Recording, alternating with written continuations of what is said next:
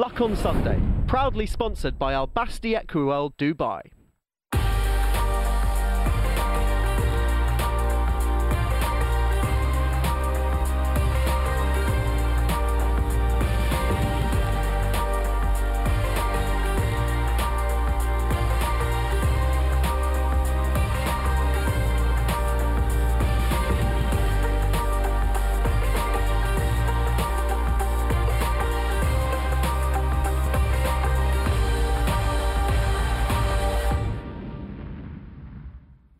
Hello everyone, it is Sunday morning Racing TV. That means it's time for Luck on Sunday. Time to tell you that Naas has passed its inspection today. So good news, 8 races on the flat at Naas goes ahead. A little bit more on that later on. No Nick today, he's pretty much Del Mar bound as we speak. We'll be talking about the Breeders' Cup a bit later on in the show, as well as before that reviewing some stunning racing.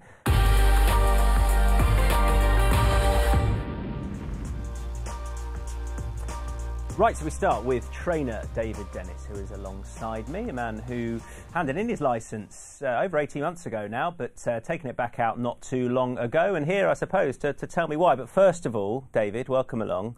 We were looking back at that shot of you walking up the gallops, and I said, when was that? And you were a year out, so it's 2015, you said 14. You haven't aged a bit. You haven't changed. No, thank you. I feel as though I have. Yes. Well, after the 2 years you've had, I can understand why you'd say you thought you might have aged a bit. Just take me through it then. Almost go back 2 years to the day if you can. So we're going into a winter and a new season for you. Was it at the forefront of your mind that it could be your last season training? Yes and no. I mean, I was faced with a situation. I was very lucky. I got set up by my ex-wife's in-laws at a yard near Handley Swan in Worcestershire. I trained there for 7 seasons. During that period, I trained over 150 odd winners, and unfortunately, the yard was a big yard. It was 60 stables.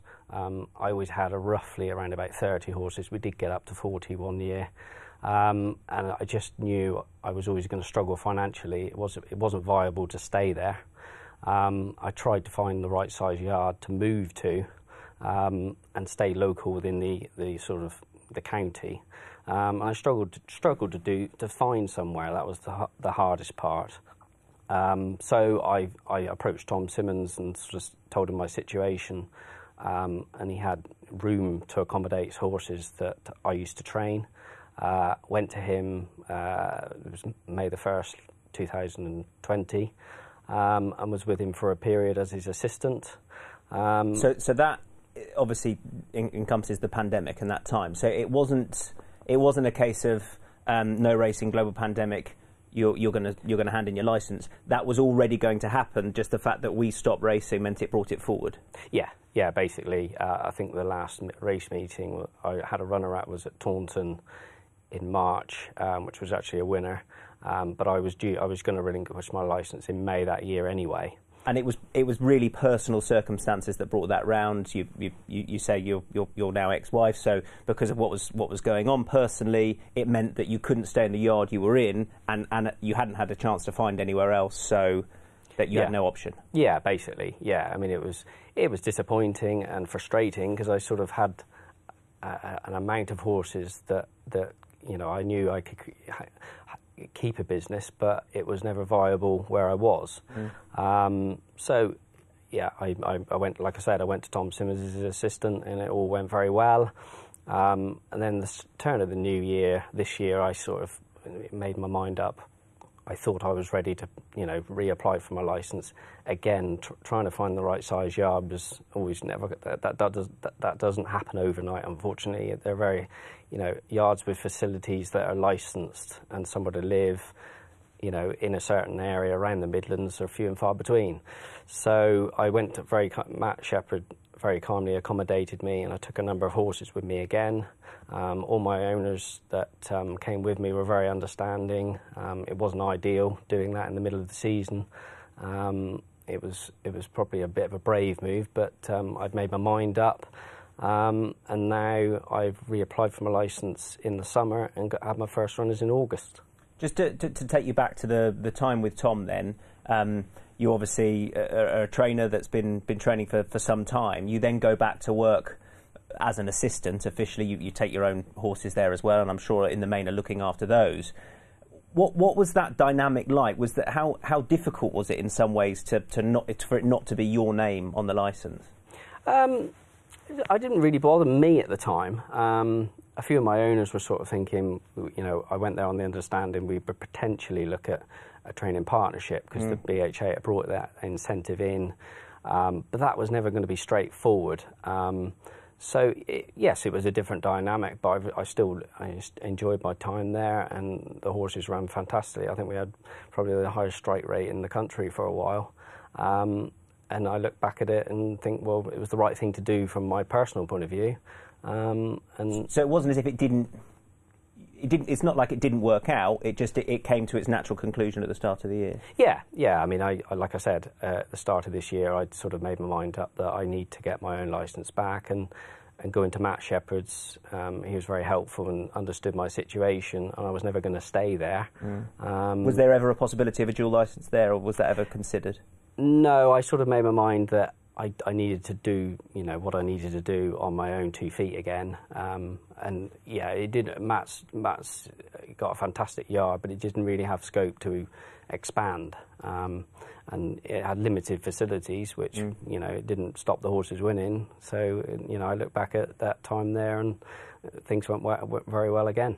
Would you ever consider a joint licence with someone going forward? And what would you say are the potential? Obviously, we're seeing it more and more, certainly on the flat, a little bit of it over jumps. What would you say are the potential advantages for, say, trainers with a size operation such as yourselves, or even bigger?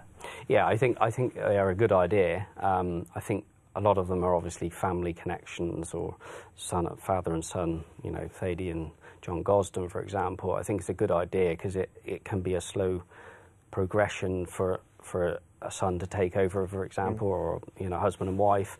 And it's very much a team thing. Racing yards are a team. You know, the word team is key. So I think, yeah, I would potentially look at it again, but I sort of made my mind up at the turn of the year. I had to get on with it again, and that's what I've done. How did it come about then? How did you find the right yard to go and retake out the licence?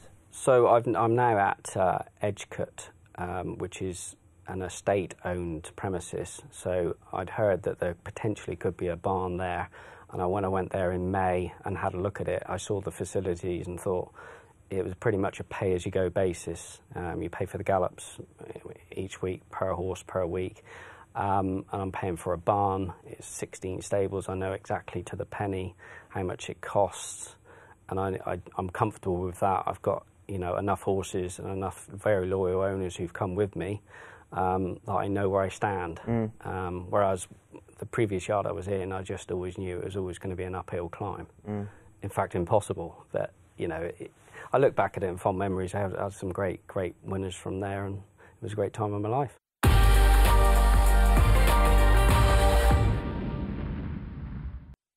Welcome back. We'll be looking back at yesterday's National Hunt bonanza of racing very shortly. Richard Hoyle's alongside me. Morning, Tom. Have you got over the drama of Wetherby? Yeah, sort of. A lot to digest on the way home, and it's also this time of year as well, trying to keep tabs on what's going on.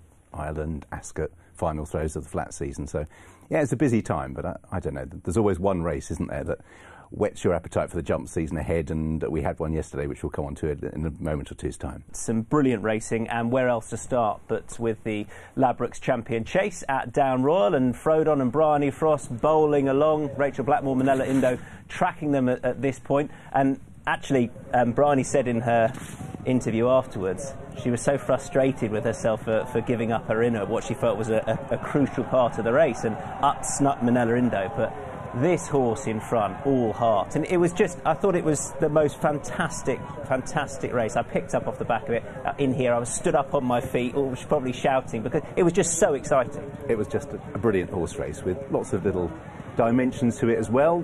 They got out of sync briefly at halfway. Frodon put down when Bryony asked him up once, and she had to kick in. And if you told me that Frodon would outstay Galvin from the last, but maybe outstays the wrong word. That's where we just put in that short one, and you'll see that for a moment or two they just get out of rhythm. I think it's the next fence that Bryony, just rather than sitting still, which is what she tends to do with Frodon, just asks a little bit more than she normally does. And I thought, oh, maybe you're just a little bit out of the rhythm that is normally. So there you see, a little bump, which she doesn't normally do.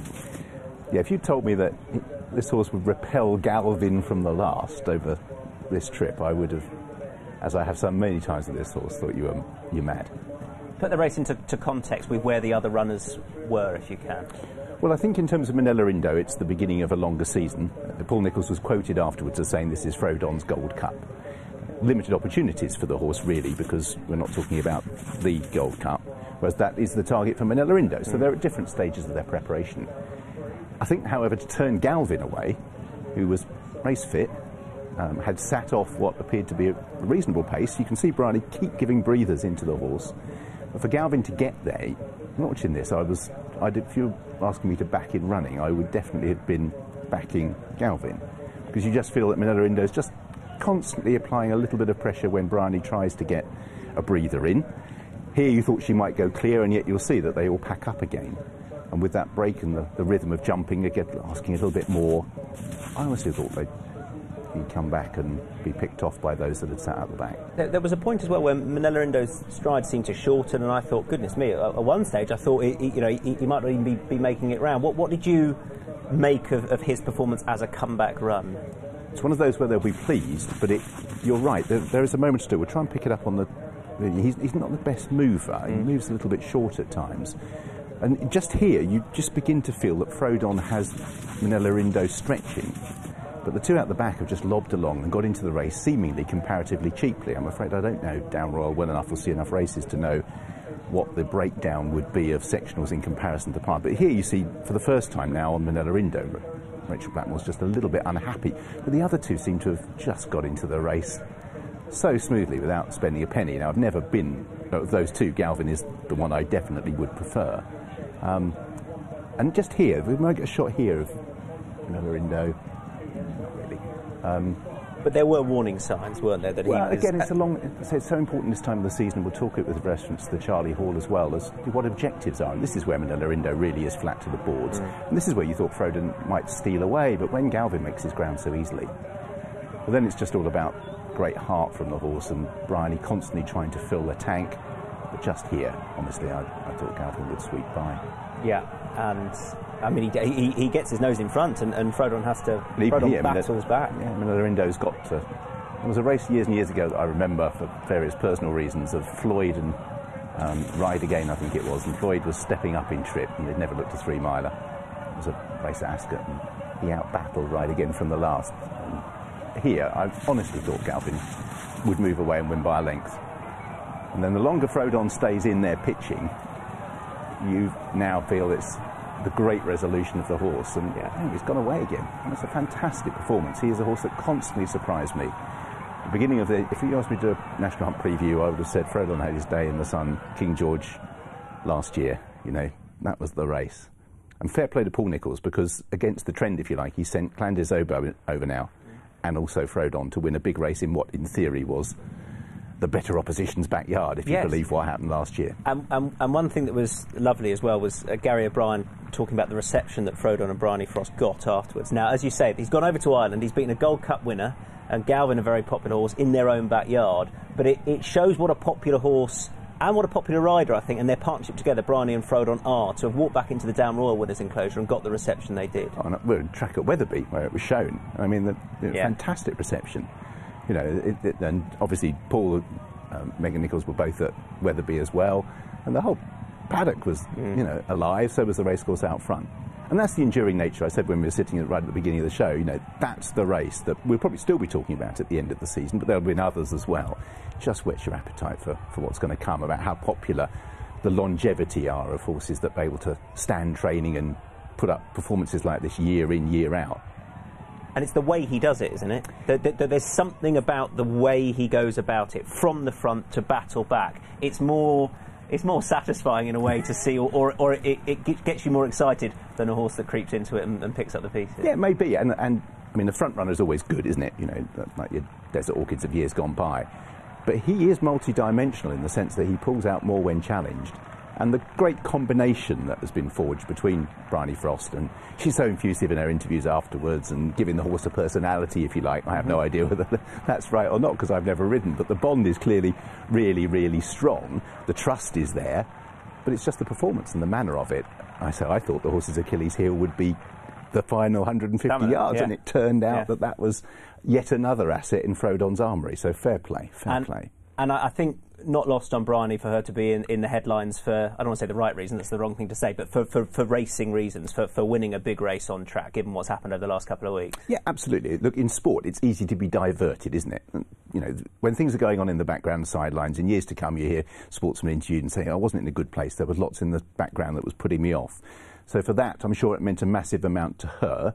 She probably felt in a happy place on the back of Frodon after what's all gone on, but for him to deliver a performance like that, hopefully keeps things in perspective. Everything is important within racing, and it's important, as we're chatting with Susanna, that things are discussed, but also equally important is the core product. And sometimes we can overplay other things and lose sight of what makes racing great, and that race makes racing great. We had 3 horses on the day shortening up for the King George. One was Frodon, the other was Chamblou, we'll come to that. The other was Envoy Allen, who it now seems as though won't be campaigned as such, and it might be the John Durkan that he goes to in early December over 2.5. First things first, great to see him back in the winner's enclosure.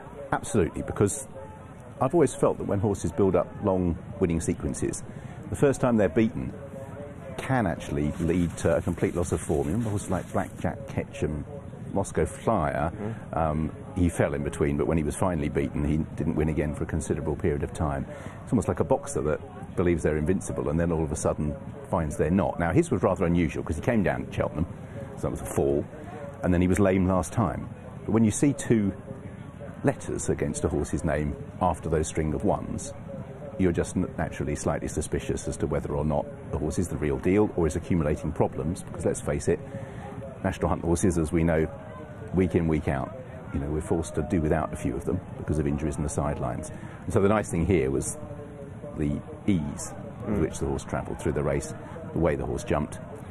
Obviously, this is not going to test him in terms of being pressed and harried from a long way out, but certainly you feel the fire was still burning, and you hope that that continues in better company. We talk a lot about a rider's confidence, I think, because we are humans and we can understand that a little bit better than perhaps a horse's confidence. But when a horse falls and sustains a heavy fall, in amongst horses, say, as was the case at Cheltenham, there is that worry that it can dramatically affect their confidence. This was, I suppose, a nice confidence booster for him. Well, particularly as it wasn't as if he was roughed off for the season by then, but then went to Punchestown and had a race where it finished, well, didn't finish, pulled up lame. So presumably there was an element, again, I don't know, there was an element of discomfort and pain for the horse. So now you've looked at your last 2 experiences being ending up on the deck and the shock for that, and then finishing lame. So if the horse has a psychological quirk, and as you say, we tend to humanise them, don't we? But, you know, you might just back off it a little bit and be a little bit suspicious. I didn't see any signs of that, albeit in that company, and that's encouraging for the season going forward. It feels as though, as a younger horse, obviously with a different trainer, he was talked of as a Gold Cup horse in the making. Are we done with that, do we think? I don't know yet. There have been plenty that, of course, have been talked up in their younger days and haven't quite reached the pinnacle. Unfortunately, we didn't really see towards the back end of last year, but I certainly wouldn't rule it out as yet. That step up in trip might be, you know, in top company might be the question that needs to be answered, but still early days if there's no issues as regards, you know, we'll be talking about surname, for example, you know, with relation to the Charlie Hall. Those issues can accumulate, nibble away at your ability, and it becomes increasingly fleeting. Hopefully, Envoy Allen is not just back for yesterday, but back for the rest of the season, and we can begin to answer those questions. Now, you were at Wetherby yesterday. You were calling the Charlie Hall chase. It was an unbelievable finish, really. From the home turn, it was unbelievable because of what happened and what Chamblou did to surname the horse in front of him, with Harry Skelton on board. We're going to be speaking to the winning rider of Fuso Raffles, Daryl Jacobs, shortly. But first of all, the trainer of the horse who was everything but the winner, really, Dan Skelton, joins me on the line. Dan, we're watching as Chamblou takes it up on the home turn with 4 to jump. Thanks ever so much for joining me. What were you thinking at this point as the horse turned for home, Dan? I was thinking we'll go to the King George next.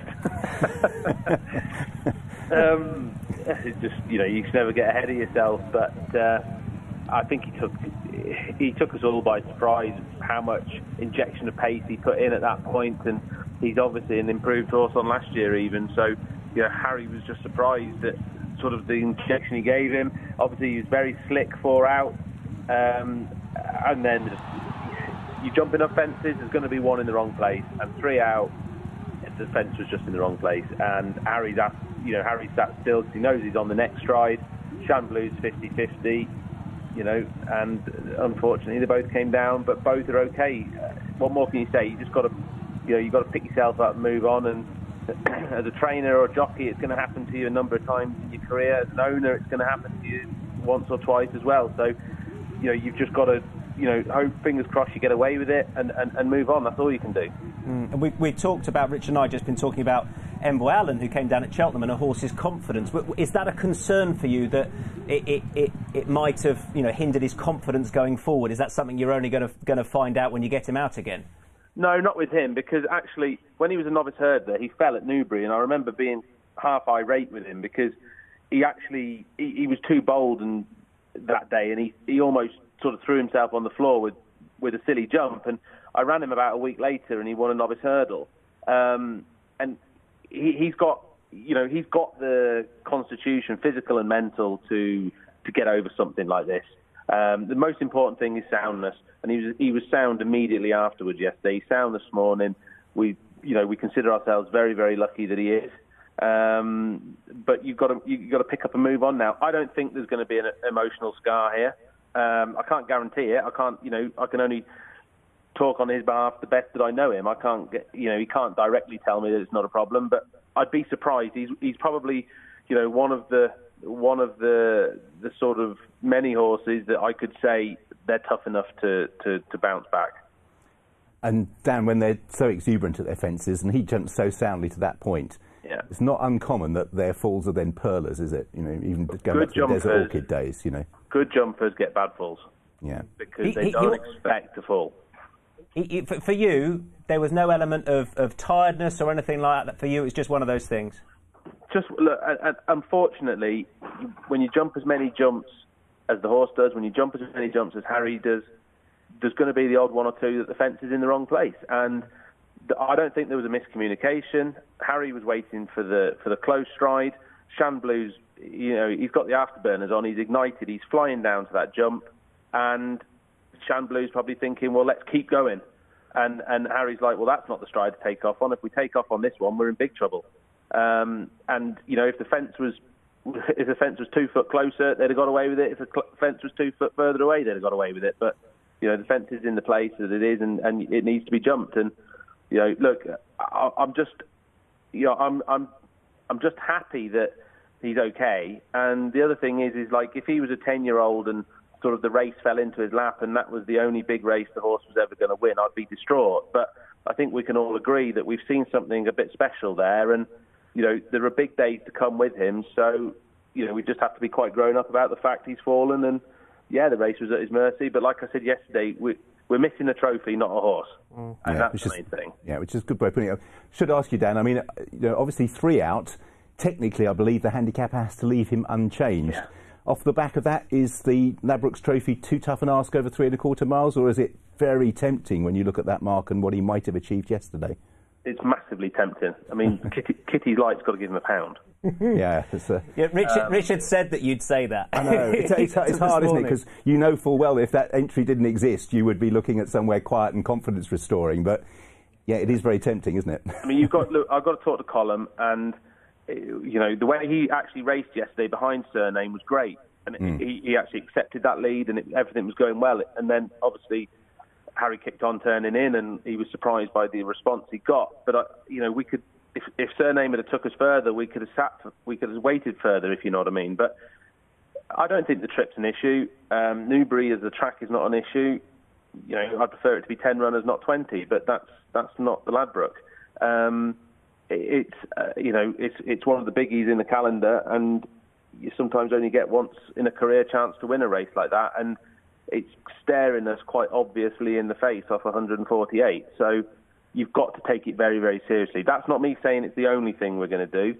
And I had a half a discussion with Colin Donlan about it yesterday, and we're both talking about it very professionally and giving it the time of day that it deserves. We're not just, we're not being flippant about it, but ultimately we've got a big decision to make. If it had fallen 2 out, it's taken out of the equation.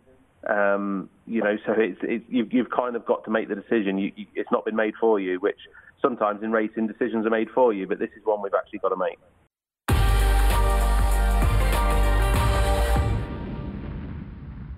Now, the man that won both the features yesterday was Daryl Jacob. He joins me on the line now. Daryl, we're watching you scamper away on Indefatigable in the West Yorkshire Hurdle, Bet 365 Hurdle. This is the first time you've ridden her. How impressed were you, Daryl? Yeah, good morning, everybody. I was very impressed with her. The one thing she's got a wonderful attitude. She's very brave, and when I seen her race when she won in the flat, her last run, I thought, I kind of seen everything that I wanted to know about her. She's wonderfully tough. She's a lovely jumper, and like you say, off 10 stone 7 yesterday, she scooted clear, didn't she? Just take me through how you felt the race rode, if you will. Obviously, you've got the likes of Paisley Park in there, we know is a thorough stay at. Take me through the race. How did it ride as a contest? Yeah, look, for me, obviously the first time I've ridden the mare, obviously I spoke a lot to Gavin Shee and Rex Dingle about it. They've ridden her quite a lot in the past, and she was really always sort of, and obviously speaking to Paul, she was sort of a mare that kind of let her find her own feet, and where she's happy, just keep her travelling, keep her jumping there, and I literally just played with her, played a bit through her mouth, and to be fair to her, she was very, very straightforward yesterday. We went, Master Tommy Tucker went an even gallop. We gave him 5 or 6 lengths the whole way. I went a little bit wider because obviously the ground she wants a little bit. She doesn't want the ground too deep, too heavy. So I just went wide, and to be honest with you, the race was very straightforward from my part. Yeah, you seem pretty confident that, or on top, your body language suggested that you felt certainly in the straight that you were the one that was going to go and win it. Yeah, exactly. And like you say, I knew she'd come home well, because like you say, she's tough and she's brave, and I knew she'd come home well with me. Now, it's fair to say probably that turning into the straight on Fusil Raffles in the Bet 365 Charlie Hall, you probably didn't think you were going to go and win the race. Just how aware were you of what was happening ahead of you, Daryl?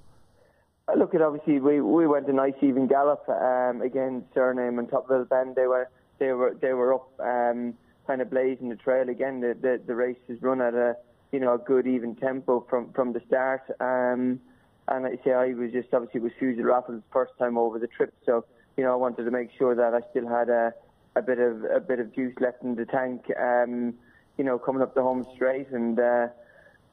Turning into home straight. I jumped the open ditch. I jumped that very, very well. I kind of got onto the back of the coattail of Harry Skelton, and obviously turned for home. Then, I think Chamblou just had a real injection of pace and like really quickened, and he got a lot of daylight between us very, very quickly.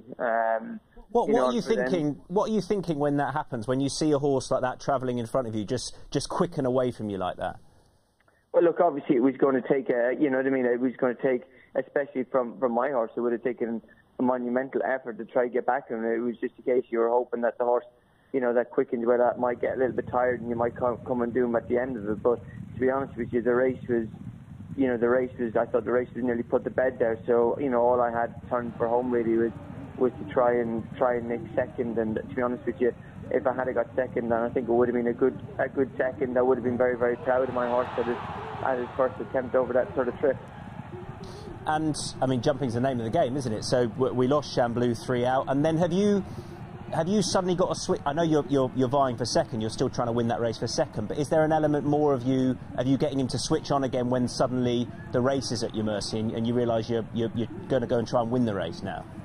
Well, no, you still got to, you're still going, but like I say, you're still racing from the home bend. So we still had to try and get by Surname at some point in the race. So it was trying to conserve the energy for for a fence or two to have enough petrol left in the tank to get me home to get past them. But obviously when Harry's horse fell, it was a totally different kettle of fish, because then everyone was vying to try and get the win. My lad, once Harry's fell, he pricked his ears an awful lot, and he wasn't doing much out in front, but he was always doing enough out in front for me. And like I say, he's always been a very, very genuine horse, and he gives it all he can.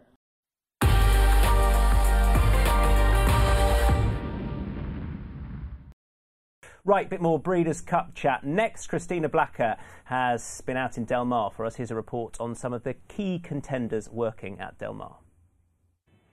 Christina Blacker here from Southern California, and it is crunch time. We are so excited for the Breeders' Cup to return to California, to the Del Mar Thoroughbred Club, for the second time. So this is the final weekend, and this is where we are seeing the final preparations and the works for these runners. The team at TVG, we have been focused on the breakfast at the Breeders' Cup show. So I wanted to share a couple of those key workouts with you now.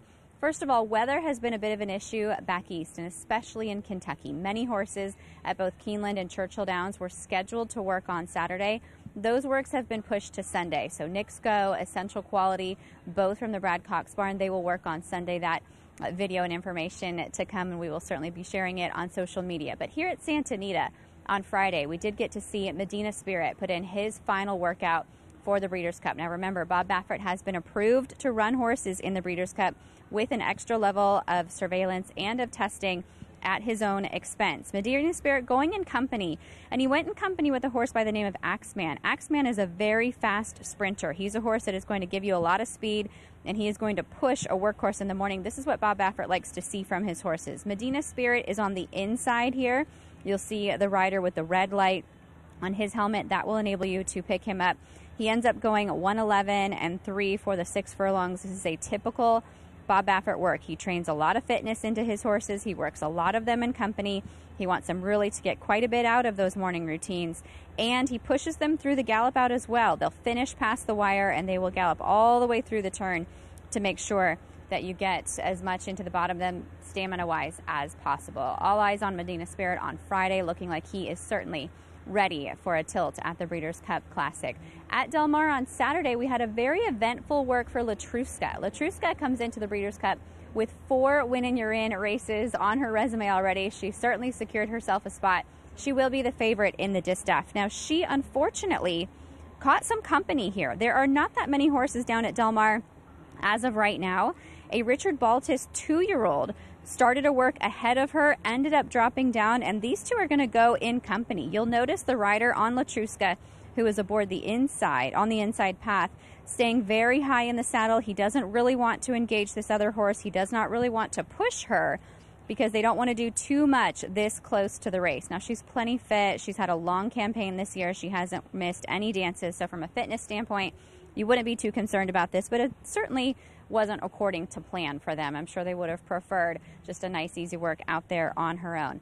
It will be a busy couple days in terms of travel. We do know that the international horses, all 56 of them, have already touched down in Southern California and made their journey to Del Mar. They will undergo a quarantine period before hitting the racetrack. On October 31st, on Sunday, there will be a plane that leaves Newark, and that will bring all of the horses from New York. So think Todd Pletcher, think Chad Brown. Those horses will make their way to Del Mar. They'll fly right into San Diego, which is very convenient. You're only about 20 minutes from Del Mar at that point. And then on November the 1st, on Monday, another plane will leave Indianapolis. So all of the horses from Kentucky. This weather that we've been keeping an eye on, they cannot afford to delay those works too much longer because everybody has to be on the grounds at Del Mar on Tuesday. We will bring you many more updates on social media and look forward to the Breeders' Cup returning to Del Mar for the second time, November the 5th and 6th. For now, I'm Christina Blacker, and we look forward to sharing those races with you right here in the future.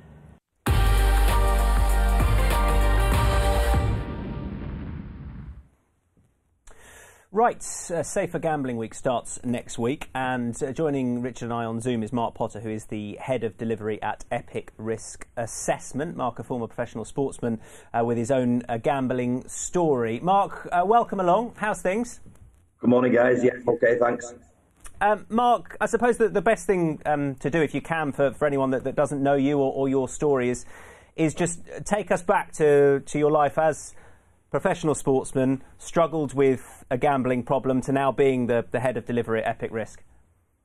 Yeah, look, I think from a young age, I was hugely into sport. It was all I ever wanted to do, and I was lucky enough to be able to play to a reasonably high level in rugby and now sort of into cricket. And I think it's something that is intrinsically linked with sport, isn't it, gambling? And to an extent, that's a good thing in terms of sponsorship. And but I think what we need to understand is to make sure it's safe, and especially for athletes who are, I guess, at least 4 times more likely than the general population to suffer from gambling harm. For me, that was the case. All I ever wanted to do was play sport. I was such a competitive guy, and I think for me, it first started when I got injured as a young lad at 19, and quite a long-term injury, and I was looking for other things to sort of fill the void. I think in terms of competitive spirit, the adrenaline, the ups and downs of winning and losing at sport, and I found that in gambling. Did it to a very low level at first, and then sort of had a significantly large win at 19. I won 14 grand from a £30 bet, and that just changed everything about how I approached it.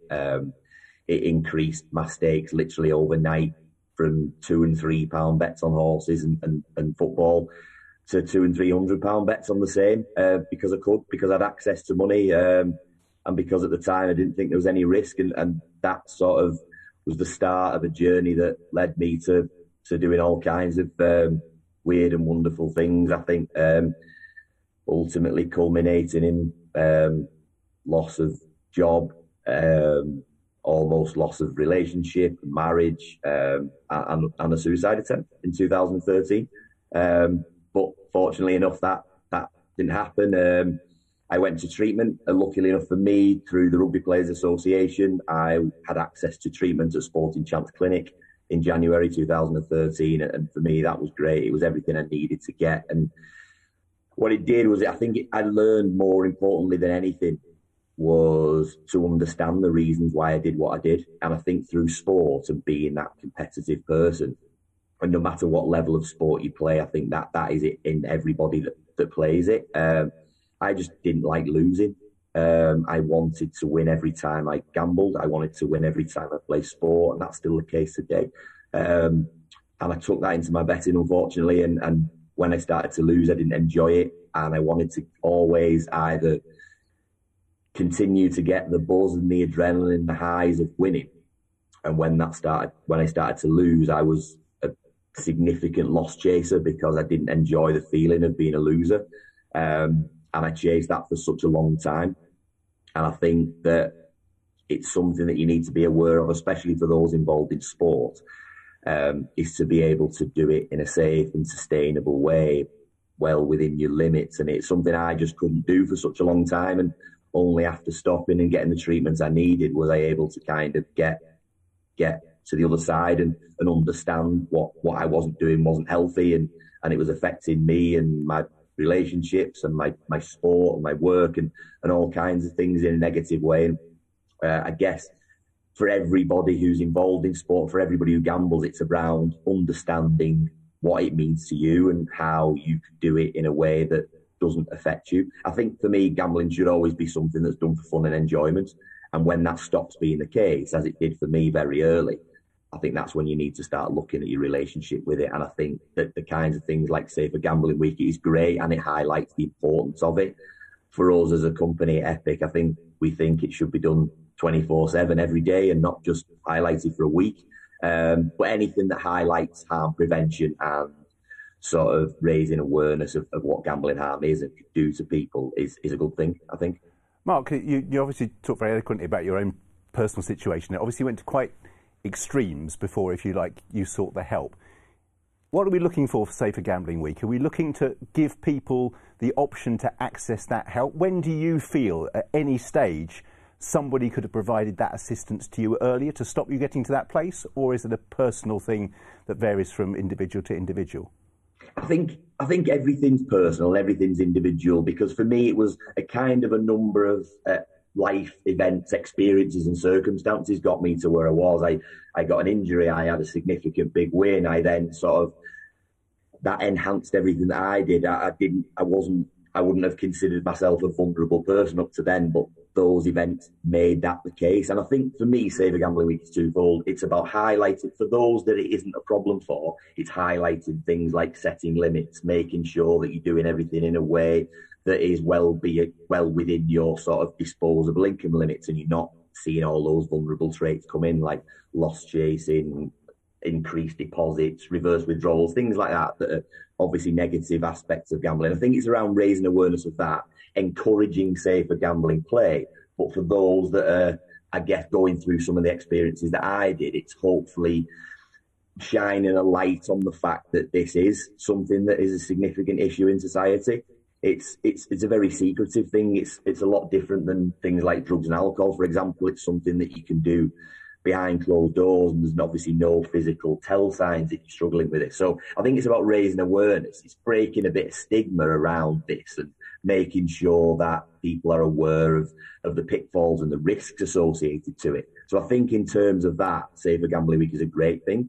I think those who've suffered from harm would argue that it's sometimes often a little bit of an industry plug in terms of advertising, but I think it's about getting the right balance and understanding that those who haven't yet suffered from harm are aware of what the risks can possibly be, so they don't go down that hole. And for those that are currently suffering from harm, are encouraged to get the support that they obviously need, and that was the case for me. It's interesting, Mark, to hear you talk about somebody who's obviously suffered a great deal because of this, coming at it from a standpoint of saying gambling should and can be fun, but there needs to be the balance, right safeguard. Yeah, balance is a really good use of the word there, actually, in terms of that's the point. Because you could stop gambling addiction, as Mark would know, by outlawing gambling. Yeah. But that takes away, as Mark has also said, streams of income from sport, absolute business. And many who enjoy gambling would say, well, hang on a second, I gamble perfectly responsibly. It's when you're in that bad place, Mark, isn't it? It's stopping it spiralling until you get, the further down the spiral you get, the harder it is to see the sky again.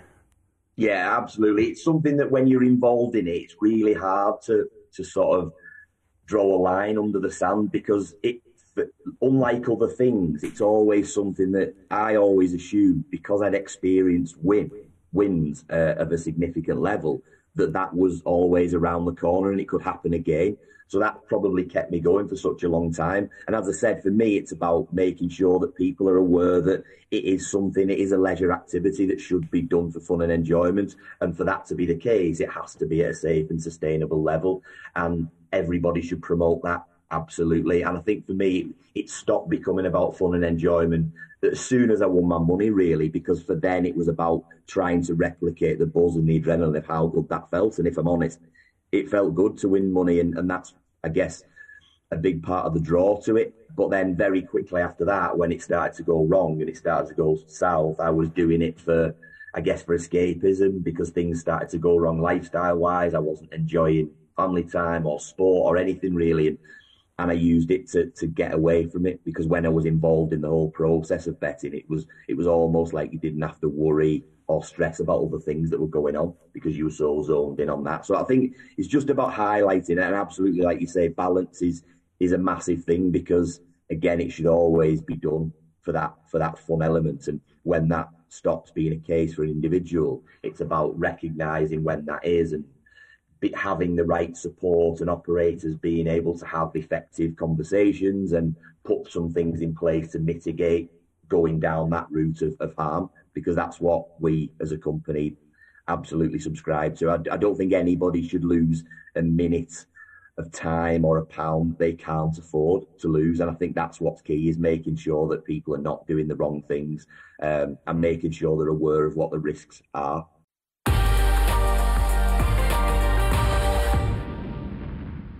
Right, from the Breeders' Cup to point-to-pointing, so a slight shift now, but delighted to say that champion point-to-point trainer Tom Ellis is now alongside me. Welcome to the show, Tom. How's things? Yeah, good, thank you. Thanks for having us. A great start to your season yesterday. Yeah, all off through flooding, so yeah, brilliant start. Did well to get it flooded, I think, given that, Wetherby ended up good to soft. I know it was soft at Ascot, but I thought It probably underneath the flooding, it wasn't too bad. No, but there I you imagine go. it would have been fine, but just sums up the British weather for you, doesn't it? So. You never can predict it. So this is the first. This is going to be the first full, we hope, but it should be, first full point-to-point season for 2 years now, isn't it? The first full crack you're going to get at it with everything that's happened over the last couple of years. Yeah, exactly. It's been a tricky time for the last couple of years. Just had to do the best we can. Same for everybody, isn't it? How have you been affected in the adversely? I mean, is financially the most obvious thing, or what other problems have you encountered because of the pandemic? Yeah, I mean, obviously financially, the first year we got stopped in mid-March, was it? Whereas we'd have been going on until beginning of June. So other than the training fees, obviously we trade a few 4-year-olds. We didn't get to run a good few of those because it got shut down early. So yeah, financially it's been tricky. It's hard to stomach for the owners as well. You know, it's difficult. I think this is something that David Dennis, who was in at the top of the programme, and I were touching upon, about how yourself and Gina have talked about, certainly recently, you know, trying to bring young horses on and then hopefully make a profit on them if you do sell them on as well. Obviously, we're a long way off what happens in Ireland currently, but do you see yourselves, or hopefully see yourselves going forward, talked of in the same light as some of the big Irish operations that do that sort of thing? And is that realistic, do you think? Yeah, I mean, obviously that's a dream. I feel we're a good way off that at the moment. My argument is always, we're buying the horses from the same sales as the Irish boys. You know, there is no reason they're any worse than the Irish horses. But the issue we have is we're running against exposed ex-national hunt horses, and it can be easy to pick holes in the form. So from that angle, it's a harder sell. But you know, hopefully we keep buying better horses slightly every year, and we can keep producing a numbers game, really, of producing good horses in the end. So, how long do you think that? Are you talking about changing the whole dynamic of point-to-point racing potentially, or is it just for yourselves as a yard operating that way? Perhaps more of ourselves, really. I think there's been a massive switch in point-to-pointing over the last 10 years. Tom Lacey was sort of the pioneer in it, in terms of buying commercial horses and then selling them on, and then ourselves, Fran and Charlie, Tom Weston. There's a good number now of younger people that are starting to do it to earn a living, and that's the reality. You have to do it to make any money from training. So, you know, I think given time and natural progression, hopefully we can start to catch up a bit. What would be the mix of horse in your yard currently? So I was thinking about that on the way down. There's 23-year-old horses this time that hopefully we can get traded in the spring after they've run, and then there'd be the best part of 40 older horses. So we're still a little way apart, but that's a big. I mean, that's a big operation. Yeah, it is. Yeah, that's big. If you'd have asked me how many horses I thought you had, it would have been genuinely. I probably would have said half that. That's a big operation. Yeah, it's grown dramatically over the last few years. You know, we've kept increasing numbers, and I think there's a big pull from our point of view. I can offer Gina and Jack as stable jockeys. Yeah, they're there every day of the week. You know, it's got to give owners confidence that they can get a decent rider for the weekend, you know. Yeah, Jack had a good winner yesterday. He did, you just reminded me half a piece. Did well. He folds up neat for a big tall lad. So, I mean, I don't want to say he's too tall, but it's tricky, isn't it? He should probably be playing basketball, in all honesty, shouldn't he? It doesn't make life easy, does it? No, he doesn't. But he's very talented. Very talented, and he's invaluable to Gina and I at home. He does all of the work with the young horses, breaks them all in the summer when they come back from the sales. He's a proper horseman, and I think that reflects in his race riding, really. He's got an awful lot of confidence. He'll sit back and perhaps watch things open up in front of him a bit more than Gina, who rides totally off her gut, and when she wants to go, she goes. There's no playing jockeys, you know. Who listens to you more, Tom? Neither. That's a good answer. I listen to the pair of them. Yeah. This is Jack, at yours at home. Yeah, that's actually, honestly and truthfully, that's Ollie Signey's got now. He's placing a couple of bumpers, and he ran quite well over hurdles the other day at Fontwell. Where did you get him from? Bought him at Doncaster. He was a 20 grand store. A nice horse that, you know, he was a COVID horse we didn't get to run, so sold him before he did run. Funnily enough, he was entered in the maiden that Ahoy Senior actually won, so we'd have probably bumped into a good one that day, really. Yeah. So I'm interested with Obviously, after the Cheltenham Festival this year, there was this huge debate. Yes, this year. Yeah, there's a huge debate about last season about why there was such Irish dominance, and a lot of it seemed to come back to the early stages of a horse's life and to what's happened on the Irish pointing scene over the last decade or so. From your perspective, how much do you sort of look over the water and think, I'd love to be in that position, or do you just accept that it's a slightly different it's a slightly different game over here at the moment? It's sort of both, really, to be honest. Like we look over there and I think, Christ, we've been at it 5 years now, really, properly. They've been at it a long time. So in terms of time, we've got a lot of catching up to do. But I don't know, really. I think hopefully time will sort all of that out. But if you're buying horses from the same places, right? Yeah, the same sales, yeah. So it can't be just a case of the Irish that are over there are buying or hanging on to solely the better prospects. Is it just a level of competition which we can't match? I think a lot of the time, if you look at the sales results from these select sales, whether it be at Cheltenham or Goffs or wherever, the top lots genuinely head back over the water. So maybe that's got something to do with it. I don't know, really. Prize money, again, they've got better prize money over there. So in the pointing sphere? Well, yes, definitely in the pointing sphere, but also under rules. So that's going to keep owners more interested in staying over there. Would there ever be a temptation on your part, or for training rules horses or not? We have this discussion quite a bit, to be honest. We're sort of at a number where we could, but Gina and I have never worked in a professional yard. Don't know anything about how it works, really. We can get a horse fit. Nor do I. How different is it then? Well, we can get a horse fit and get them to run well, hopefully, on the day we want them to. Planning a horse's career out, whether it be a handicapper or a graded horse, is a totally different ball game, and one that would take a lot of learning for us, I think. I see. So it's not necessarily the day-to-day training a horse, knowing a horse, getting them right for a race, but it's the campaigning and the placement which would take a little bit of getting used to. Yeah, I mean, for us it's relatively simple. Get them fit, healthy, find a track that'll suit and run them, really. Whereas, it's such a totally different ball game for professional trainers. So, but it's something that you discuss, but again, you might just be a little away from making that step, and obviously you've got a first full crack in a couple of years at a full pointing season, so you're going to do that for the next few years, certainly. Yeah, definitely. And personally, I think from a financial point of view, we're better off doing what we're doing and getting a reputation for trading nice young horses than trying to do both.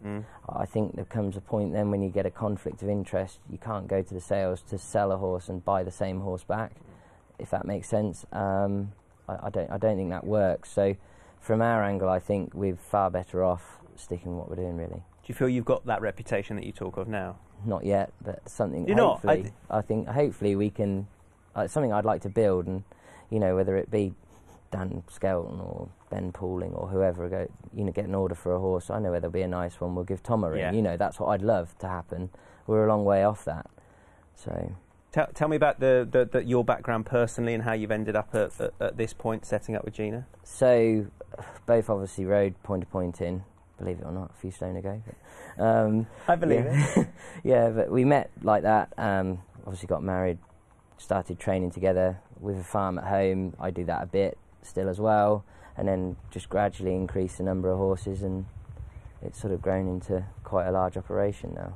What was the hardest thing at home? Was it just having no races for horses to run in, or Gina not being able to ride? How did you cope with that? Yeah, she's not great with that. So no? She likes to beat somebody at something every day. So whether it be show jumping or racing or something, she's a competitive person. So it was frustrating for us all. The horses were in great nick. We actually had 12 winners the first week back after the break. So we'd kept them all sort of there, and we didn't really know when we were going to get going for a long time, and then luckily it all sort of sorted itself out and away we went. So how does the next few months look with regard to, in particular, the young horses you're going to bring forward and then hopefully sell? That happens at the back end of the campaign? Yeah, so we've got a few 4-year-olds left from last year that didn't run this time, whether the ground went against them or whatever. So they'll be out hopefully in the next, well, pre-Christmas anyway. We can get them sold, all being well, before the new year. And then the 3-year-olds turn 4 obviously in January, and then we'll start to run them sort of February on really.